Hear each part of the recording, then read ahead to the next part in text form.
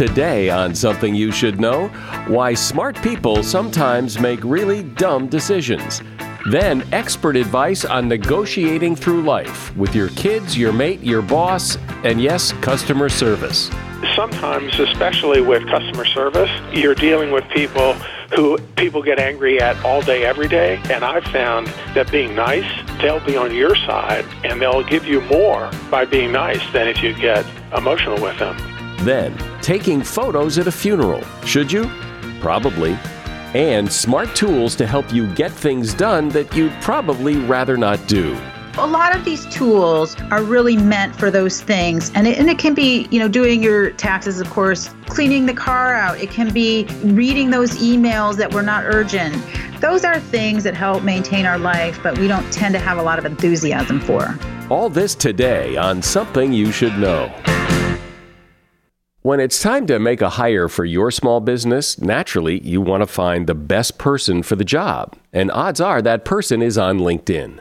LinkedIn Jobs makes it easy to get matched with quality candidates who make the most sense for your role. LinkedIn Jobs uses knowledge of both hard and soft skills to match you with the people who fit your role the best. People come to LinkedIn every day to learn and advance their career, so LinkedIn understands what they're interested in and what they're looking for, which means when you use LinkedIn Jobs to hire someone, your matches are based on so much more than just a resume. Now, the matches are based on skills and background, sure, but also interests, activities, and passions. Matching lets you quickly get a group of the most relevant qualified candidates for your role. That way, you can focus on the candidates you want to spend time talking to and make a quality hire you're excited about. Post a job today at linkedin.com/podcast and get $50 off your first job post. That's linkedin.com/podcast.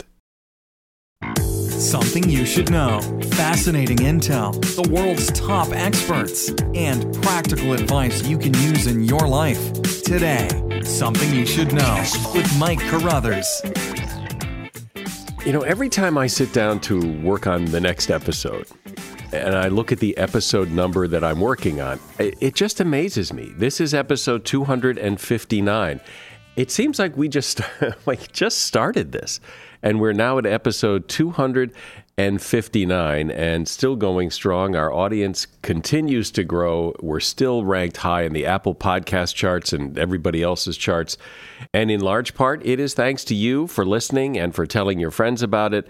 And keep doing what you're doing. First up today, have you ever noticed how very smart people sometimes make very bad choices? Why? Well, it appears to have something to do with the number of choices. When you have to choose between two things, the choice is easy. It's either one or the other. But when a third option, option C, is introduced that is less appealing than option A or B, people may change their initial choice, even if it seems irrational. And the reasons for this have puzzled psychologists for years. But now a team of international researchers believes it has found the answer, and it's down to what they call noise in your brain. Just as it can be hard to concentrate while somebody's playing loud music, making a choice becomes harder when you have more alternatives to choose from, even if those alternatives are quickly dismissed. So, for example, if A is preferred to B and B is preferred to C, well, then it would seem obvious that A should be preferred to C. But that's not how we process the decision. We tend to look at the choices more like a game of rock, paper, scissors, where the choices differ in a circle, not a straight line. Decisions become influenced by irrelevant factors, and we can end up making a poor choice. And that is something you should know. As you live, you negotiate. It's part of getting through the day. You negotiate with your kids, with your spouse, coworkers, your boss, store clerks, and yes, even car salesmen. The word negotiation does have a negative connotation for some people. To negotiate is sometimes thought of as sleazy or cheap, but not to my guest. Richard Shell is a professor at the Wharton School of Business at the University of Pennsylvania, and he serves as the academic director of Wharton's executive training program on negotiation, influence, and persuasion. He's also the author of a book called Bargaining for Advantage: Negotiation Strategies for Reasonable People. Hey, Richard, thanks for coming on. Thanks, Mike. A pleasure to be here. So clearly you have a different and more positive view of negotiation. How do you see it? I think of it as really a kind of persuasion process, and people generally don't have much trouble with persuasion as a concept. It's just that it's a kind of persuasion that's happening when you also have one other thing that has to happen, and that one other thing is you have to decide who gets what share of something. So it may be who gets what share of the one piece of pie that's left over, or it may be the money that is in the salary pool. But whatever it is, something has to be allocated and divided. And whenever that happens, then negotiation is not just an option, it's a requirement. Everybody involved is going to be negotiating whether they like it or not, or if they know it or not. So my attitude tends to be, well, if you have to be negotiating when you're deciding who's going to do the dishes or who's going to pick up the kids or who's going to contribute what amount of time to what activity at your local community center, I'd say it's better to be skillful at it than not. And skillful doesn't mean manipulative or tricky. Skillful means that you do it consciously and you do it with an awareness that there might be some extra emotions or tension involved because you're having to allocate something. And then you manage those tensions so that they don't hurt the relationship and you get a fair deal and people feel good about it when it's over. So I think it's not a question of whether you do it, it's whether you do it well. There is so much talk about when people discuss negotiation that it's important to have a win-win negotiation. And I've always had trouble with that concept because that's not always possible, and I'm not even sure it's so desirable. Yeah, it's sort of a silly idea for someone to say, let's go down to the car dealership and have a win-win negotiation when we buy our car, because your goal is to get the car you want at the least possible price. So that's your goal. Your goal is not to have a win-win negotiation, or it shouldn't be. I think your question also raises an interesting question about personality types. And I've done a lot of research on this. And the world divides into personalities. Everybody has a different one and different kind of tendencies. When it comes to negotiation, some people tend to be very competitive, and some people tend to be highly cooperative, just by personality. It's their disposition. They're agreeable people, or they're kind of goal-oriented, driven people. When it comes to negotiation, if you happen to be a cooperative person in general, and you ask yourself, how can I make this a win-win situation, then you're almost certainly going to concede too much, too soon, too often, and in the wrong way. Because you're already a good person who's already empathetic and worried about the relationship with the other person and making sure they like you. And if you then add on top of that a negotiation goal that the other side feel good, you're just doubling down on something that you've already pretty much on autopilot to do. So I think it's actually dangerous for cooperative people to be too explicitly concerned about win-win, because they're going to be doing half the work for the other side already. On the other hand, competitive people often disregard the relationship factor in negotiations and are just, full steam ahead and ready to, break through all the barriers and doors to get what they want. And that can often be a mistake. You can be too strong, too hard, not careful or diplomatic enough, and create irritation where you don't need to, and leave opportunities on the table to create better relationships when you should have. And so for that kind of person, this phrase win-win as a goal, as a sort of reminder, might actually be helpful, because it reminds them that the other side's feelings matter, and they ought to be somewhat concerned about leaving the relationship in good order. So when you go into a negotiation, and maybe this is more of a formal negotiation, but it probably applies to any, what is it you go in thinking? What is the mindset? What is the preparation so that things come out your way, or at least closer to your way than you might otherwise get? I teach a week-long program of negotiation for executives and diplomats and, Navy SEALs at Wharton. And so you've just asked a question about what's the resort of a negotiation expert. Preparation depends on the situation and the other people you face.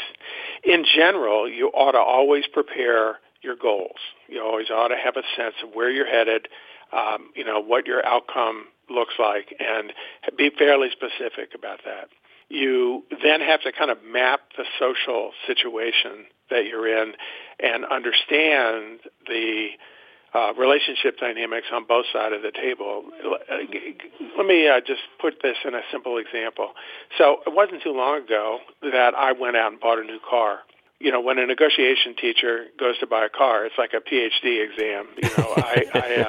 I have to be really, if I'm going to be entitled to teach a subject, I have to do this right. Yeah, you better have gotten a really good deal on that car.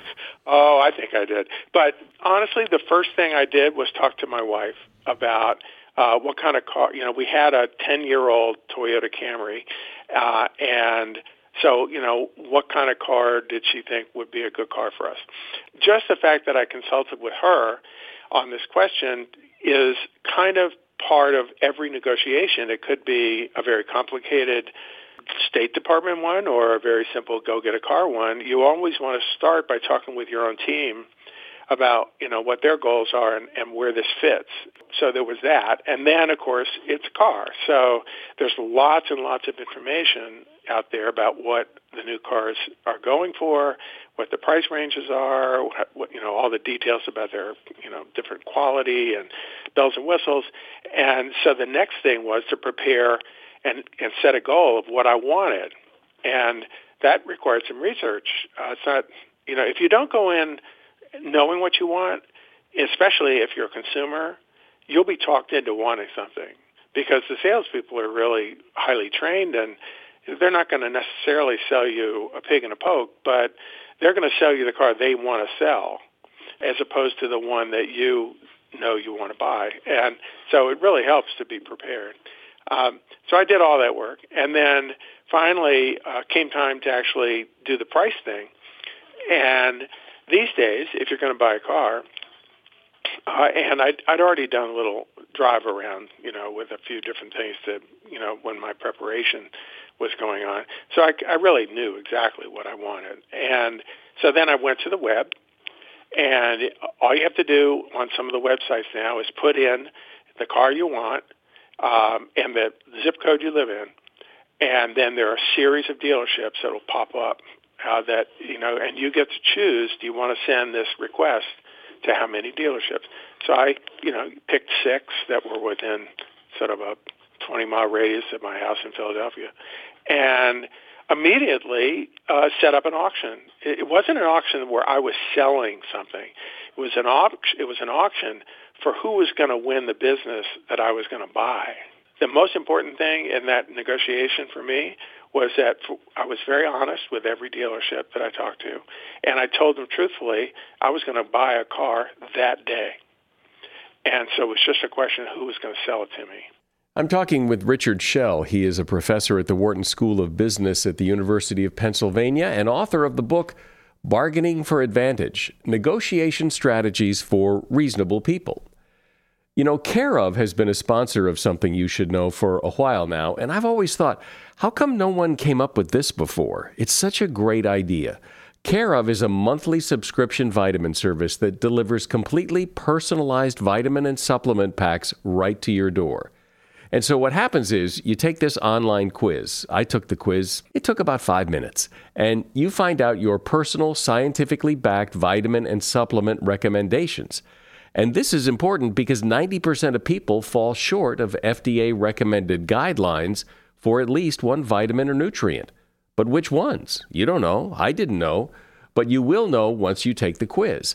Then your Care of subscription box gets sent right to your door with your personalized daily packs. I think this is the best part. Everything I need in one daily pack, personalized for me. And here's a little icing on the cake to make you feel good. A portion of every sale goes toward the Good Plus Foundation, which provides expectant mothers in need with valuable prenatal vitamins. For 50% off your first month of personalized Care of vitamins, go to takecareof.com and enter the promo code something50. This is a great deal. 50% off your first month of personalized Care of vitamins.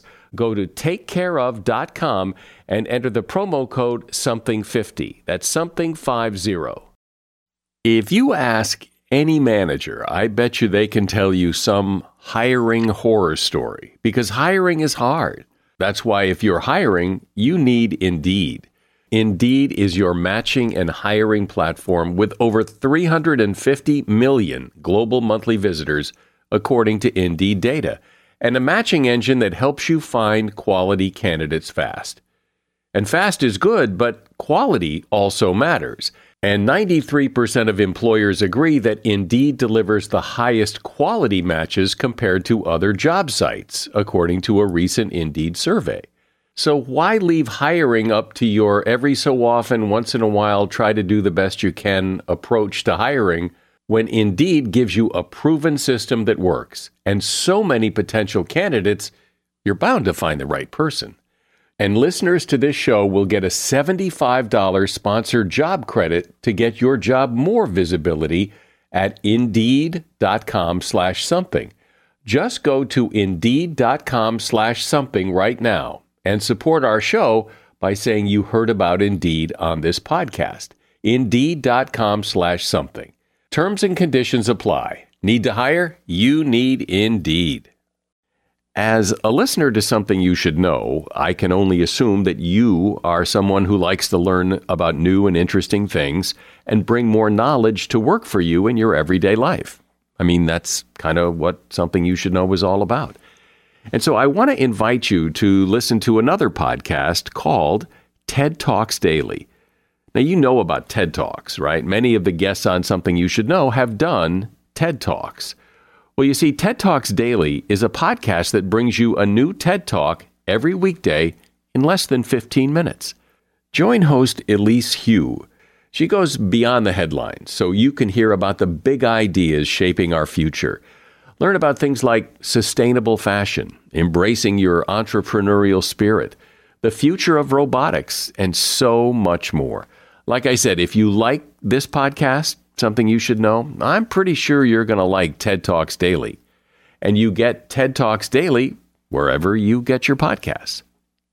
So, Richard, I know you say that part of skillful negotiation is to tell the truth, but tell the truth slowly. So explain what that means.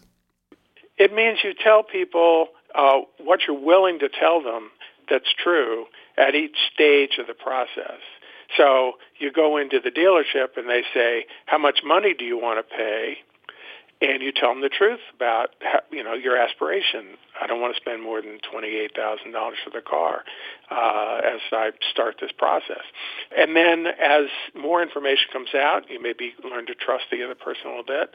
They tell you the truth about something that they didn't have to tell you. You might then reveal a little more about the truth from your side that is going to help set the foundation so that the negotiation that ends solves the problem that you really have. Every time you start lying in a negotiation, I think it distorts the potential outcomes that you might have.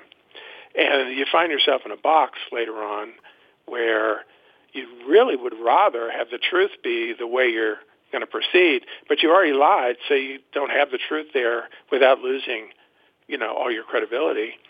And it's just a mistake. So telling the truth slowly just means like turning over cards on a deck if you're playing a game of cards. Each card is a true card. You're not dealing from the bottom of the deck. But you don't put the whole deck face up at the beginning. A lot of times in negotiation, especially like when you're negotiating for something with customer service, emotions quickly arise and things go off the rails because people start yelling at each other. How do you avoid that? How do you get what you want when you're dealing with somebody like that, whose job it is to maybe not give you what you want? You raised a couple of interesting issues there. One is, what about emotions and how do they play into the process? And the other is dealing with someone who doesn't want to negotiate. So let's deal with emotions first. So my motto on that one is never lose your emotions, use your emotions. If you lose your emotions, you're likely to overdo something, say things you regret, ruin the relationship, make it harder to come back the next day if the problem still needs to be solved. You set yourself up for having to apologize, and there are all kinds of things that can happen when you lose your emotions. I think using your emotions is a good idea. Sometimes you're entitled to be angry when the other side has misbehaved, but using your emotions means you can be emphatic. You can get angry, but you get angry in a controlled way. I think sometimes, especially with customer service, you're dealing with people who people get angry at all day, every day. And so getting angry just puts you in a category with a lot of other people they don't want to help. And I've found, especially if you're doing this on the phone, that being nice and being empathetic with their situation as being someone who has to handle this can often get you to they'll be on your side and they'll give you more by being nice than if you get emotional with them. I always like to imagine what the other side's situation is and then how best to move them to help you. At the end of the day, if there's someone who simply doesn't want to deal with you, you move on. You say, I need to talk to somebody else. And I want to talk to your supervisor. I want to talk to the owner. I want to talk to someone who can make a decision because I don't think you understand the situation. One of the frustrating things I find today is a lot of negotiations now happens by email, that you don't actually talk to anybody. You have to write it. And it seems somewhat removed from, it just seems unnatural. What are your suggestions? Well, email negotiations, I think, are especially fraught. I recommend never doing any kind of sensitive negotiation on email, especially a dispute where people have different perceptions of what's going on, because an email is going to be very, very blunt. It's easily misunderstood because there's no tone to it that's going to be shared the way a conversation can be. So I like to avoid them if I can. On the other hand, email is great for confirming information, for setting up meetings and phone calls. So if it's an important negotiation over some important stakes, I would always push to talk on the phone before I'd agree or let myself be talked into negotiating on email. If there's no other option, then I would just be very, very careful how you write it so that the other side is aware that you're aware, this is the way negotiations work, that the relationship matters and that you're trying to be civil and cooperative in getting whatever the thing is resolved. But in any consequential negotiation I've ever been involved in, including car sales and disputes over customer service or whatever, I almost always end up on the phone. And the email may be the first round, but it just ends up being an email to set up a phone call. When you look, and you have a unique vantage point being someone who teaches this and who's really studied this, what do you see as kind of the big mistakes people make when they think they're negotiating or they think they're negotiating well and they're really not? What are they doing wrong? Yeah.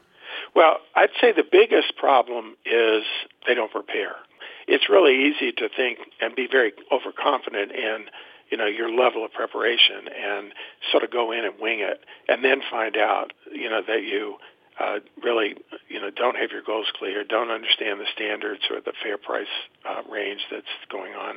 And then you're just sort of swimming upstream. So number one, you can hardly ever over-prepare for a negotiation. And the research shows that the better you prepare, the better you do. So it's linear. The second thing people don't do enough of is listen. So you have your preparation, you know your goals. What you don't know is what the other side's thinking.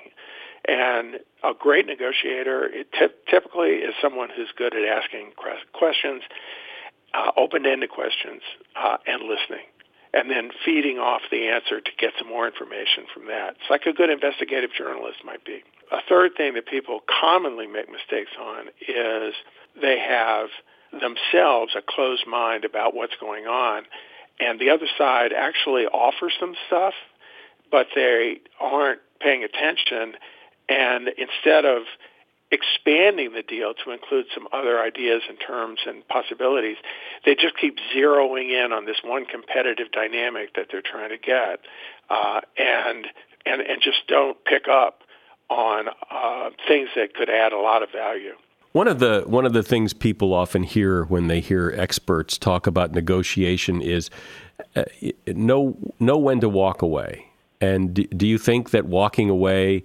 I remember hearing somebody say, very often, more often than not, when you walk away, someone says, "Well, wait a minute, come on back."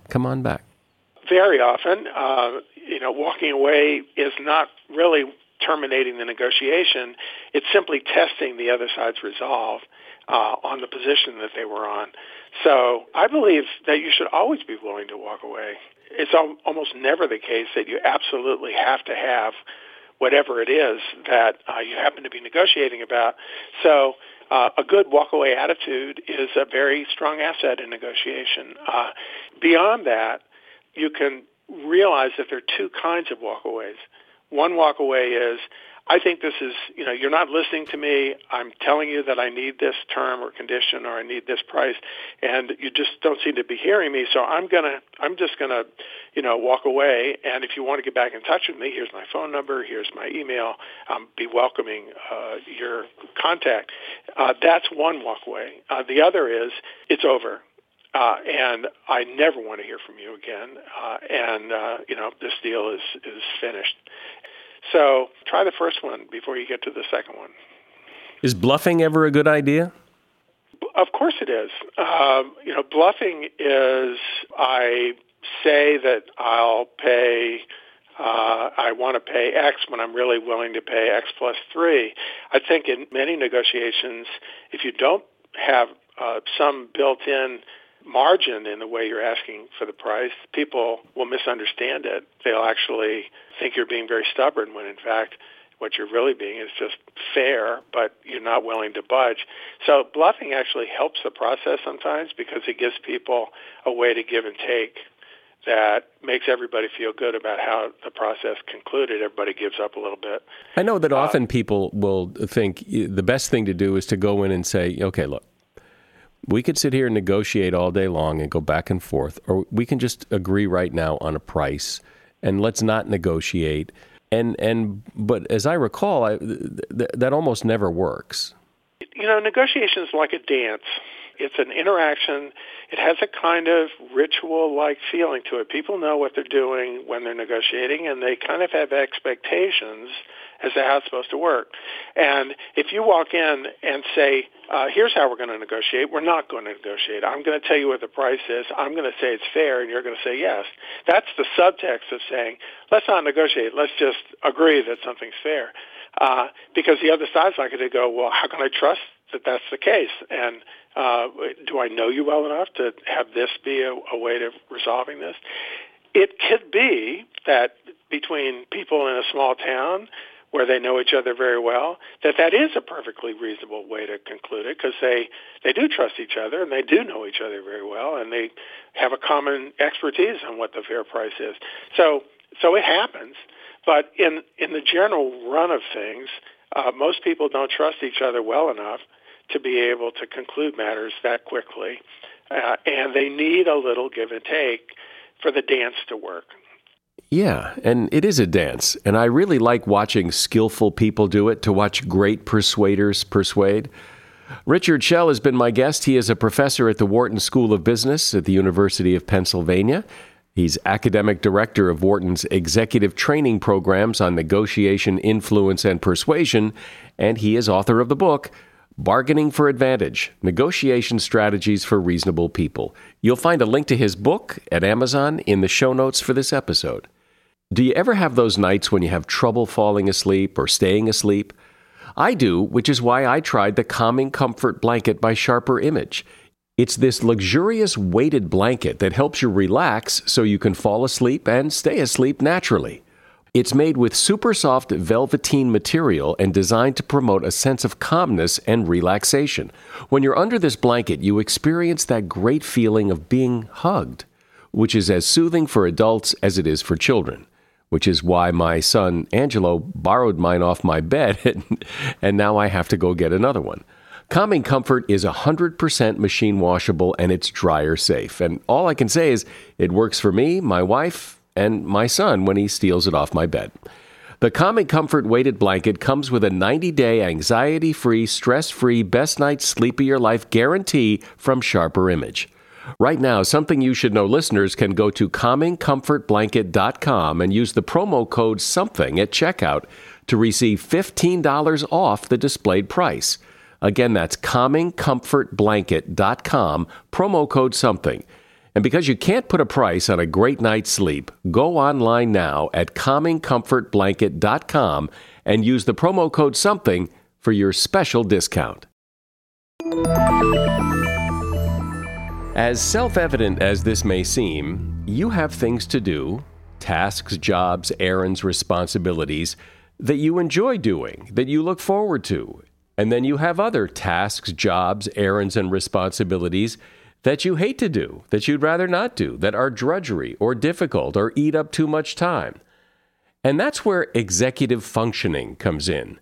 Wikipedia says executive functioning is selecting and successfully monitoring behaviors that facilitate the attainment of chosen goals, which means basically knowing what you want and staying focused on getting things done, particularly for the purposes of this discussion, getting things done that you'd really rather not do, that you'd rather avoid.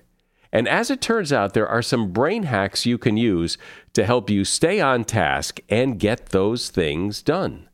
Clinical psychologist Dr. Lara Honus-Webb has some strategies that will improve your executive functioning and basically get your brain to cooperate with you so you can better achieve what you say you want to achieve.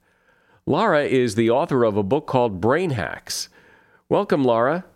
Oh, thank you for having me here. I'm really excited. So when I hear the term executive functioning, I think, well, that must be what CEOs of big companies do. That's how their brain works. The best way to think about executive functioning is being the boss of your brain. So I think you're kind of right about CEO. And what it means is that you are in control of your emotions, that you can create goals and you can get your goals. It's about not being pushed around by every whim or emotion or impulse, but having a plan and making that plan happen. You know, it almost sounds like the definition of maturity. You know, this is what grown-ups do. Well, yes. And in fact, executive functioning does not fully develop until the age of 25. So in some ways, that's true. But what we know is that we are what some people are calling in a crisis of cognition, meaning even for adults with all of the technology and all of the distractions, the ability to stream Netflix all day, every day, that all of us are having problems with executive functioning, staying on point. And who hasn't had that experience? And you know what I do when that happens to me, when I'm having trouble staying on task is, and I don't know if this is a good idea or not, but I just give myself permission to goof off. If I'm having trouble concentrating, I'll just go do something else, say it's fine, and come back to it later. Actually, that is a fantastic strategy because there is one thing that's called attention restoration. And that means that we do need those natural breaks. And sometimes the reason we feel a lot of resistance to get started is because we think, oh, no, I'm going to have to do this for 2 hours. But if you say, oh, I'm just going to do this and then I will take a break, and like I love how you say goof off, then you have less resistance. But it also restores our attention just in the same way as if you were lifting weights, you would want to take a break in between reps. So a real common buzzword people use when talking about achieving goals and all this is focus. And so what do you mean by focus? What is focus? So what is important about focus, again, is that this idea of what are you not paying attention to? And so you mentioned, like, let's say you just have a simple task to do, which is, oh, I have to go respond to that email that I've not done for 2 days. And then you sit down at your computer and you have a tab up and you get an alert saying something happened on Facebook, and all of a sudden you're all over the place. So focus means that you have a goal and you take the next step to actually achieve that goal. And, on a very concrete level, one of the things, in terms of technology and working on your computer, is we're recommending that people don't have up all their tabs, that they minimize all the level of alerts that they get about what's happening on social media. So in the terms of a definition, it's about doing what you intended to do in that moment. Which sometimes is so hard to do. It's weird. It's like, okay, this is what needs to get done, and somehow it's hard to do it. Well, okay, so the other thing that interferes with focus is called resistance. And this is kind of a silly example, but it comes up all the time. People who cannot keep their car clean. And so they may say, okay, I'll even write it on my schedule. I will, at 10 o'clock today, I will go down and clean all that junk out of my car. And then that time comes and they have that resistance, is that feeling, I just don't feel like doing it. I have more important things to do or more interesting things to do. And so there's some pretty simple strategies for overcoming resistance. And one of them is, what are the benefits of doing this? And what are the consequences of not doing this? And a really powerful one is, you know what? I don't have to clean out the whole car. What I'll do is I'll just go down there and for 2 minutes, I'll take stuff out and order it. And then you can see anyone can do anything for 2 minutes. So what happens is you go down, you've overcome that resistance, you stay focused. But the brain hack here, the real trick, is that sometimes just getting started, you'll keep going. That's such a good example of people who don't clean their car.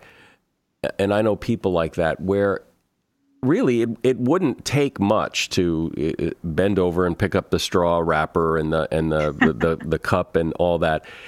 And yet people don't. And so what is it is it a priority problem? What prevents you from just doing it?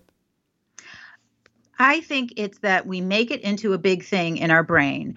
And so that's why one of the most powerful, what I call super skills, is chunking. And it means taking something that seems like a big job and making it a small job. So for example, cleaning the car. If you say, I'm just going to do it 5 minutes every day, nobody's going to have that much resistance to the 5 minutes. Or so for example, let's say you have a big project that's due. One thing you might do is say, okay, well, before I can do the whole project, I actually just have to go get this resource and that book in order to, make the references that I need. And it's just one little step and then I have to figure out the whole thing from the beginning to the end. So chunking is going to be a super skill that's going to allow you to overcome that problem of seemingly simple things that we take forever to get to. Well, that example of, for every day, I'm just going to take a few minutes and do this. My experience is that lasts about 2 days. And and then it goes, and then the third day, it's I either forget to do it or something else comes up, and it's hard to stick with. Yeah, so this is one thing that is a powerful tool for executive functioning and ADHD is prompts. And so this can be, and I have a funny story to tell, which was there was this person who was driving their car and they had a huge piece of furniture on the top of it. And they went through a very low ceiling parking garage and, of course, ruined everything that was on top of their car. And so one of the things that we talked about was he had to keep a little 3x5 card that said thing on top of car. And it seems really humorous, but truthfully, we all need reminders, and it can be a 3x5 card, but we also have our cell phones that we can program to give us reminders. I mean, we have artificial intelligence in the palm of our hand to give us reminders anytime we need them. Well, because it seems that, like, when you say to yourself, the car's messy, it's really important that I clean out the car. It's important then, but 3 days later, maybe it's not so important. Something else is more important, and that's what gets left off the list. Another way to think about it is, how good will I feel just to have this off my back? sometimes the motivation isn't even the clean car. It's like, I don't want this hanging over my head anymore. And so helping, yourself to remember, how good will I feel when this is done? Yeah, I think, at least for me, that's a big one. That's really big. It isn't so much that the car is cleaner than it was before. It's, I don't have to worry about it, at least for a while, because it's done, it's off the list, and now I can move past it. Exactly. And that it's funny that sometimes, this is one of the things that depletes our attention, are the things we're not doing, because they hang in there with, like, we feel guilty about it and we feel bad about ourselves. And those are two negative emotions that are not going to help us to stay focused, because we know that negative emotions interfere with focus. It's interesting, and I don't think it's just me, I think it's human nature, how something that we don't want to do all of a sudden becomes attractive to do when faced with something even bigger that we don't want to do. For example, so you have a closet, you haven't cleaned it in months, it's a mess, you know it needs to be cleaned and you never clean it. And then now you have to do your taxes. And so faced with taxes, all of a sudden, I think I have to go clean the closet first. Who wants to do their taxes? That is one thing that is truly, nobody wants to do that. By comparison, cleaning the closet seems more easy. And although before you didn't necessarily want to clean the closet, in contrast to taxes, it seems like a good thing to do. But really, in that situation, as you're saying, it is a distraction. And so one of the ways that you can handle that is to realize that with the taxes, it's never going to be something that you like, and saying, what's at stake if I don't get this done? What happens if I don't get my taxes done? And then it's like, okay, that will be more paperwork. And what are the benefits of getting the taxes done? Well, the best benefit of getting taxes done is you just have to stop thinking. You get a break from it. You're done with it. You get it behind you.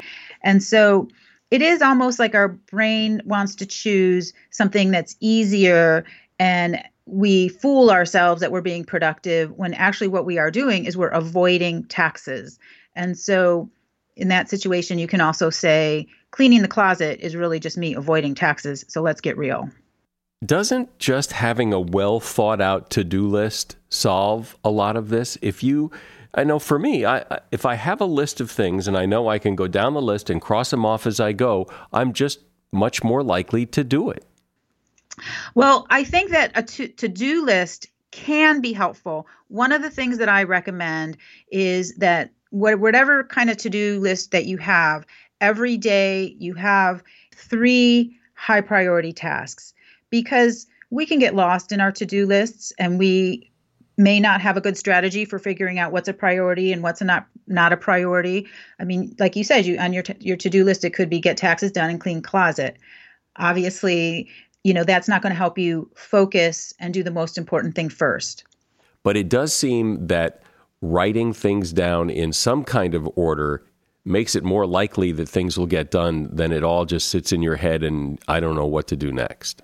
Oh, absolutely. So, one of the things I recommend is that, like, on a Sunday night, write out pretty much everything you want to get done for the rest of the week. And then what you do is, on Monday, Tuesday, Wednesday, Thursday, Friday, you write in 3 tasks for each day. And that way, your highest priorities on Monday, things that are not so timely on Friday. And so then you put 3 main tasks on each day. Now, that doesn't mean you're only doing 3 tasks. That means those are the things that once you knock those out, you're on track, you're on target. So absolutely, use to-do lists, but you don't want to have a 15-item to-do list sitting in front of you every morning you wake up. What do we know? What does science tell us about the ability of your brain to stay on task and do a good job for how long? I mean, before performance starts to suffer? There's the famous kind of Pomodoro technique, which recommends that you work for 25 minutes and you take a break for 5 minutes, and then you work for 25 minutes and then you take a break for 5 minutes. But really what I have found is you have to find your own, what I call focus dose.